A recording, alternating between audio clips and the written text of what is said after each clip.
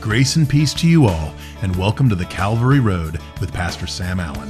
Jesus bound the work of Satan in so many different ways. He did it personally, individually, when Satan tempted him, and he stood up to those temptations.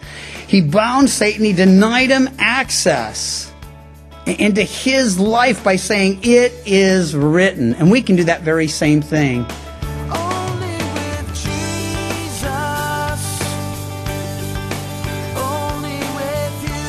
Today we have part 2 of Pastor Sam's message, Forgiven.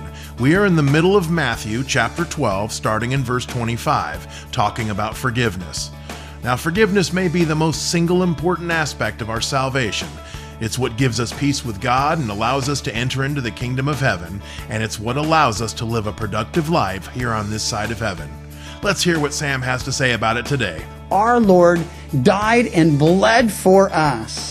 Shed his blood for the remission of our sins, for the forgiveness of our sins. And Satan gets it.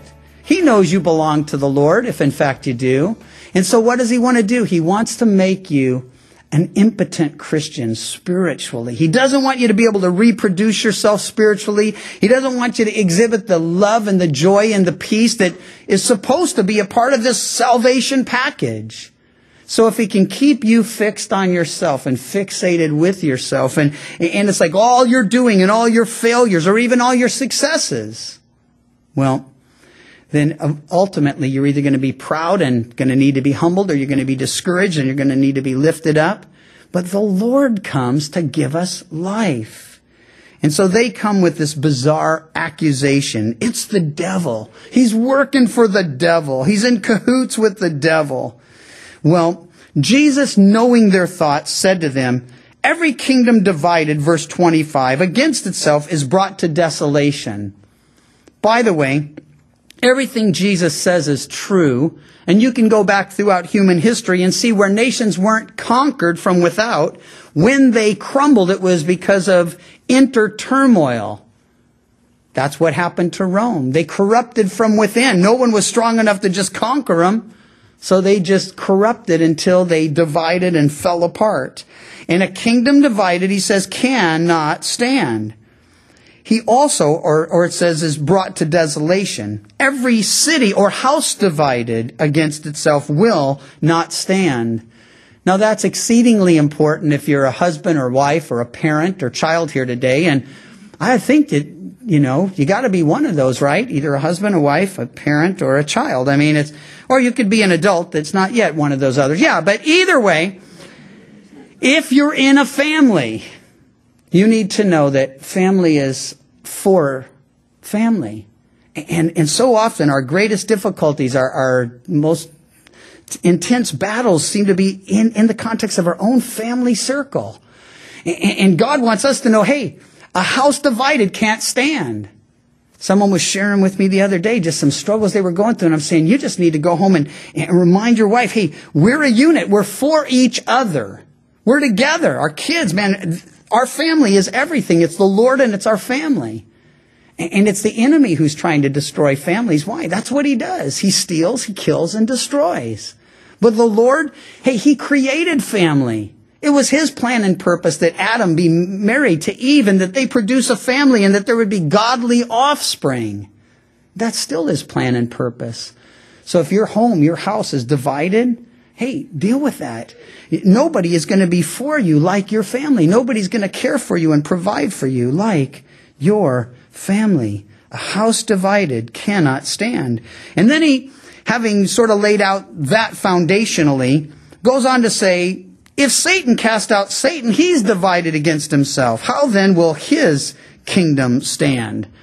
See, he applies the principle by saying, look, this is irrational, you guys. It's illogical. If Satan's fighting Satan, how will Satan? Well, here's the good news. Satan's not going to stand, but it won't be because he's against himself. No, it'll be because Jesus is against him. He was tempted in all ways by him, resisted him, and using the word of God, as those of you who've studied through that temptation story know. He resisted in all temptation because, well, tempted in all ways yet without sin. That had to happen. Why? It was a sinless man that first sold us out. When Adam and Eve sinned, they had been given one prohibition by God, and that was do anything you want, have anything you want, enjoy everything you want. It's all good. I made it for you, but there's one tree, and I don't want you to eat of it. Now, you need to know there was nothing wrong with that fruit at all. It wasn't poison fruit. It wasn't a bad tree. It was the tree of the knowledge of good and evil. And it was the tree of the knowledge of good and evil because only through their disobedience would they ever know evil. You see, they couldn't even grasp the concept of evil or death. But you don't have to grasp the concept. If somebody tells you, hey, this is evil, this is death, you don't want any part of it. Here's life and life abundant. Enjoy it. And they chose willingly to sin against their Lord, their God. And sin entered into the world. But here he just says, hey, Satan's not against himself, and certainly the Lord is against Satan. He says, if I cast out demons by Beelzebub, asking yet a second question, by whom do your sons cast them out? Therefore they shall be your judges. He just says, go ask your kids how they're pulling this off. Because there were exorcists in that day, and people were being freed from demon possession, and not just by Jesus. And so he's saying it's an irrational, illogical argument. And by the way, others are doing it. Why don't you ask them how that's happening? And then he gets to the real heart of all of this in verse 28. If I cast out demons by the Spirit of God, surely the kingdom of God has come upon you. He's saying, listen, if this is the Spirit, and it was, and by the way, there's a configuration in the Greek, a construction in the Greek, that would allow us to translate if, since here. It says, since I cast out demons by the Spirit of God. Jesus wasn't saying it might be possible or if it were possible. No, he's saying it really is the case. Surely the kingdom, he says, has come upon you. Or else, how can one enter a strong man's house and plunder his goods unless he first binds the strong man? Then he will plunder his house. He who is not with me is against me. He who does not gather with me scatters abroad. Jesus bound the work of Satan in so many different ways. He did it personally, individually, when Satan tempted him, and he stood up to those temptations. He bound Satan. He denied him access into his life by saying, it is written. And we can do that very same thing. I mentioned on our Wednesday night study, it was sort of a 2-minute seminar on how to deal with demonic forces. Whole books and series and, week-long seminars on this stuff. Jesus says it very simply, or the scriptures say it very simply. Resist the devil. Well, submit yourself to God, first of all and foremost. Resist the devil, and he will flee from you. Now, I like that kind of thing because I can remember it, see, even though I forgot the first part. I can remember it even when I remembered that I forgot it. In fact, I had deja vu and amnesia at the same time. I remembered that I'd forgotten that before. Or I forgot I'd remembered it, but you get it. My point is this. Jesus would not submit to the temptations of Satan. And so that was sort of a partial, okay, you're not going to get control here. He submitted to the Father. He resisted the devil. And if you read the temptation, at the end of the temptation, what happened? Satan fled. He left. That's what happens when we do it. We just submit to the Father. Say, Lord, you've bought me. You bought me with the precious blood of your Son, Jesus. I'm your property. I belong to you. And then you resist the devil. He lies, he intimidates, he accuses, he discourages. He tries to disqualify you. You say, no, that's not going to happen because this is what's true. The truth, Jesus says, will set you free. And it will always set you free. And then there's that thing that happens at the cross. Colossians tells us that he took the handwriting of ordinances that was against us and he nailed it to his cross. All the sins we committed, all the commandments we'd broken, they were nailed to his cross. And then it said, having spoiled principalities and powers, triumphing over them in it. It what? It the cross. Jesus defeated Satan for us at the cross. Now we're enabled supernaturally to do what Jesus was able to do, to simply submit to the Father, to resist the devil, and then know that he's going to flee. So Jesus says, hey, if you're going to take someone's territory, you got to first bind them. You got to first deal with them. And Jesus was certainly the one to do it.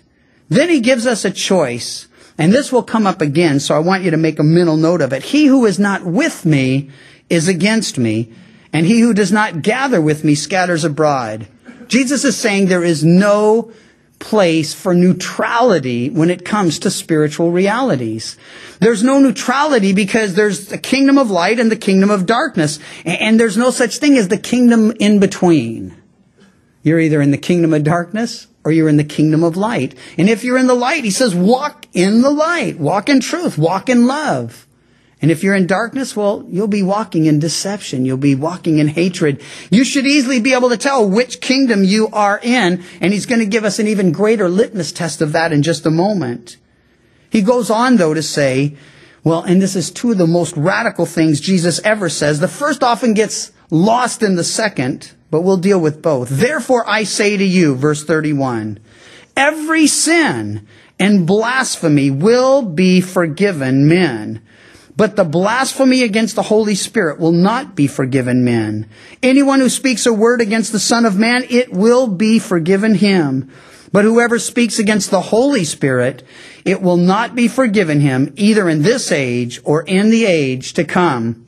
Now, this is often something people dwell on. They want to figure it out. Blasphemy of the Holy Spirit, the unpardonable sin.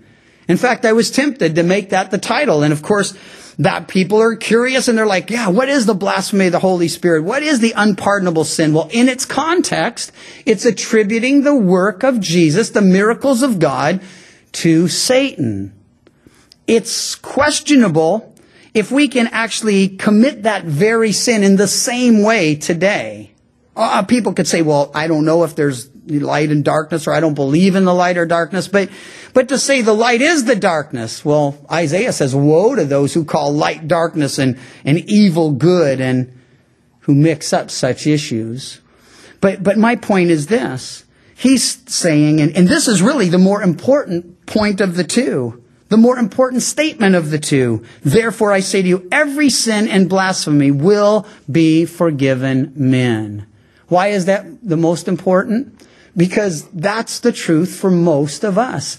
Every evil thought, every evil word, every thing we've ever done out of the will and nature and character of God, it's been forgiven. If you've come to the cross, if you confess Jesus as Lord and Savior, you're forgiven. And that's why I didn't title the message Blasphemy of the Holy Spirit, but forgiven. Why?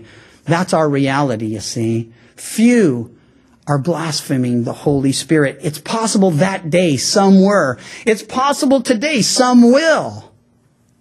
But most people here know the reality of Christ's forgiveness. But some have read this, and many today, especially in the New Age movement or some of the fringe groups in Christianity and certainly the cults, they confuse what Jesus said because he says, hey, every sin and blasphemy will be forgiven except blasphemy of the Holy Spirit. And they say, well, if I haven't committed that, then I'm going to heaven. No, you really need to look at a bit further and a little bit deeper if you want to make sure that you're in the faith. Because here's why. In 1 Corinthians chapter 6, and you don't have to turn to it, but you want to know where it is because you might want to make reference to it at some point. Jesus gives, through the Apostle Paul, some very bad news and some very good news.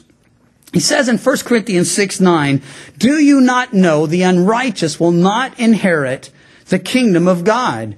Do not be deceived. Neither fornicators, nor idolaters, nor adulterers, nor homosexuals, nor sodomites, nor thieves, nor covetous, nor drunkards, nor revilers, nor extortioners will inherit the kingdom of God. Now what he's saying is, no matter what we believe about salvation, if this describes our lifestyle, then we're not in the kingdom of light. Because there's no such thing as Christian fornication or Christian idolatry or Christian adultery or Christian homosexuality or Christian thievery or sodomy or drunkenness. No, he's saying, if that's your lifestyle, you're not going to inherit the kingdom of God. If you're in the kingdom, well, that's not your lifestyle, is it? But here's the good news. I said there was good news because some of you are thinking, wait a minute, man, I'm not all those things, but I'm some of those things. I've been that. I've done that. What about me? He goes on to say, and such were some of you. Oh, there's the good news, see. You can be an ex-anything and belong to the Lord Jesus Christ. You could have been the worst in the darkness and be the brightest in the light. Because such were some of you. But here's your present reality. If you're truly in Christ Jesus, you were washed, you were sanctified, you were justified in the name of our Lord Jesus and by the Spirit of our God. You see, even though Jesus' death and shed blood is sufficient to cleanse and cover the sin of every sinner who ever lived, lives now, or ever will live, it's only efficient to those who believe, to those who confess, to those who turn from unbelief to belief, those who turn from sin to Him. Why? If we confess our sins, He's faithful and just to forgive us and cleanse us of all unrighteousness. 1 John 1:9. But if we say we have no sin, John says, we lie, we deceive ourselves. If we say we haven't sinned, we call God a liar because He says we have sinned. Well, where does that bring us then? Where does that leave us? He's saying, listen, you may be here and you may, hey, maybe your sin wasn't even on that list, but you're sharp enough to know that if such a list exists, there must be other sins. And there are. And all outside of the perfect will of God is sin. That's how it works. And the wages of sin is death, darkness, despair. And the gift of God, everlasting life through Jesus Christ, our Lord. And so, unless you be in that very small circle of those who've blasphemed the Holy Spirit, attributing the work of God to the enemy, there's hope for you. There's forgiveness for you. But we sang it. You've got to ask. You've got to open your heart. You've got to let it happen. Now He exhorts us in verse 33, and we have just a few more verses down to 37, and we'll conclude for today.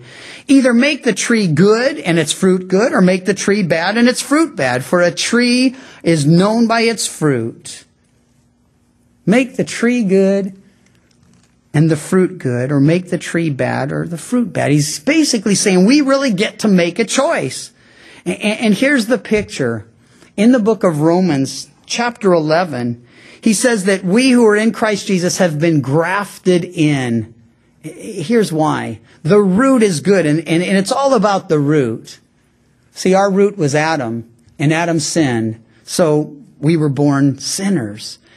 But having been grafted into Jesus, now we produce His fruit, and the fruit of the Spirit, love, joy, peace, long-suffering, kindness, patience, goodness, self-control, and such. And it's a whole different life. It's a whole different world. Why?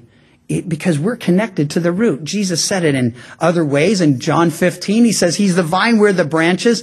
But this idea of being grafted in, you know, if Butte County, lots of walnut trees. Black walnut, the root, the stalk is really good, but black walnuts are small and not that meaty and real hard to open too if you ever try to open one of them. So somebody got the great idea to graft English walnuts onto black walnuts. You've got the good root system, and then you've got the bigger nuts, more fruit, better to crack. And Jesus kind of looked at us and said, I'm going to graft those nuts onto my root, and I'm going to make this happen for my people. And that's who we are and what we are, you see. We've been grafted in. And that's actually what He's saying. We get to make the choice. You like where you are in the darkness? Hey, it's beyond like. When He said men love darkness more than light, it's an astounding declaration, and here's why. He uses the word for love that also describes the love He has for us. For God so loved the world, He gave His only begotten Son. Whoever believes in Him should not perish, but have everlasting life. It's a sacrificial, unconditional love, and He says, men love darkness that same way. So much. They're willing to die, to stay in the darkness. They're willing to sacrifice their very lives, their own families, to live in the darkness. Why? Because the light, hey, they don't want to come to the light. The light offends. The light convicts. The light says you need to change. You need to be transformed. And so he says, make the tree good. He's not saying you can do that on your own, but he's saying make a choice, make a decision, be grafted in, connect with him. Because if your root's bad, well, the fruit will be bad. And he says a tree is known by his fruit. Then he says, brood of vipers. Now, no, he's speaking just to a few there. That word brood actually means offspring. It's not the kindest thing I ever heard Jesus say. He's saying you guys are offspring of vipers. They're saying you're working for the devil. He goes, you're the devil's kids. It doesn't get any worse than that. How can you, being evil, he says, speak good things? For out of the abundance of the heart, the mouth speaks. Out of the abundance of the heart, the mouth speaks. The picture is our heart overflows.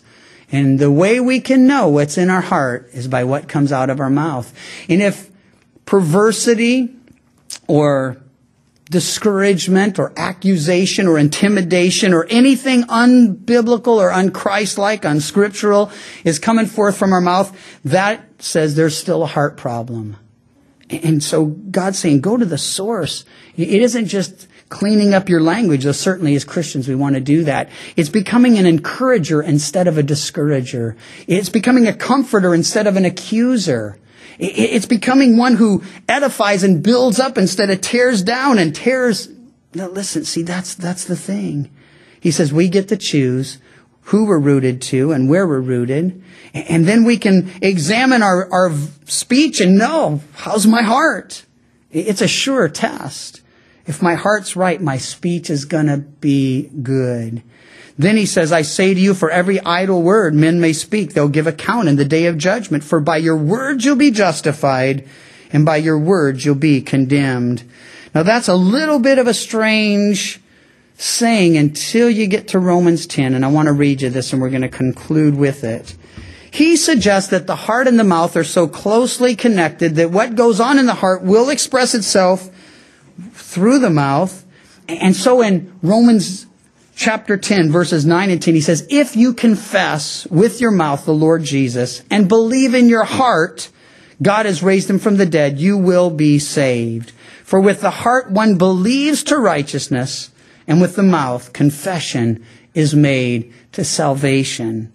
He says we're going to give account, and that what's coming out, well, let's make sure it's real. Let's make sure it's true. If our heart's right, we're going to be confessing him. And we're not just going to be believing in him intellectually or philosophically. No, we're going to be trusting in him completely. To confess Jesus is more than to say, I believe in Jesus. To confess you're a sinner is more than to acknowledge you're a sinner. Everybody knows that already. But it's to acknowledge all Jesus says about sin and about life and about hope and all that.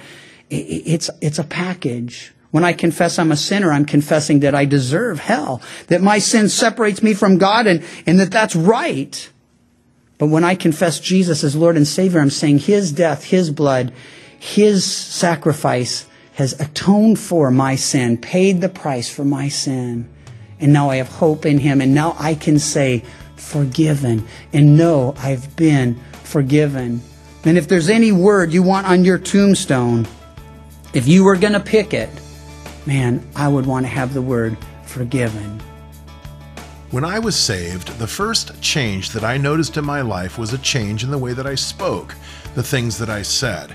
As Pastor Sam just taught us, the words that we speak are truly a gauge of the condition of our hearts. And if you have experienced a change for the better in the things that come from your mouth, rejoice. You didn't do this on your own, but it was the work of the Lord as he begins to change you. Remember his promise in Ezekiel 36:26, where he tells us that he will give each of us a new heart. The Calvary Road is a ministry of Calvary Chapel Chico, and you can visit our website, ccchico.com, or download the CC Chico app to contact us and listen to other studies from Pastor Sam. You can also listen to The Calvary Road as a daily podcast by visiting thecalvaryroad.com. We'd love to hear from you, and until next time, may you find grace and peace as your journey takes you down the Calvary Road. And your grace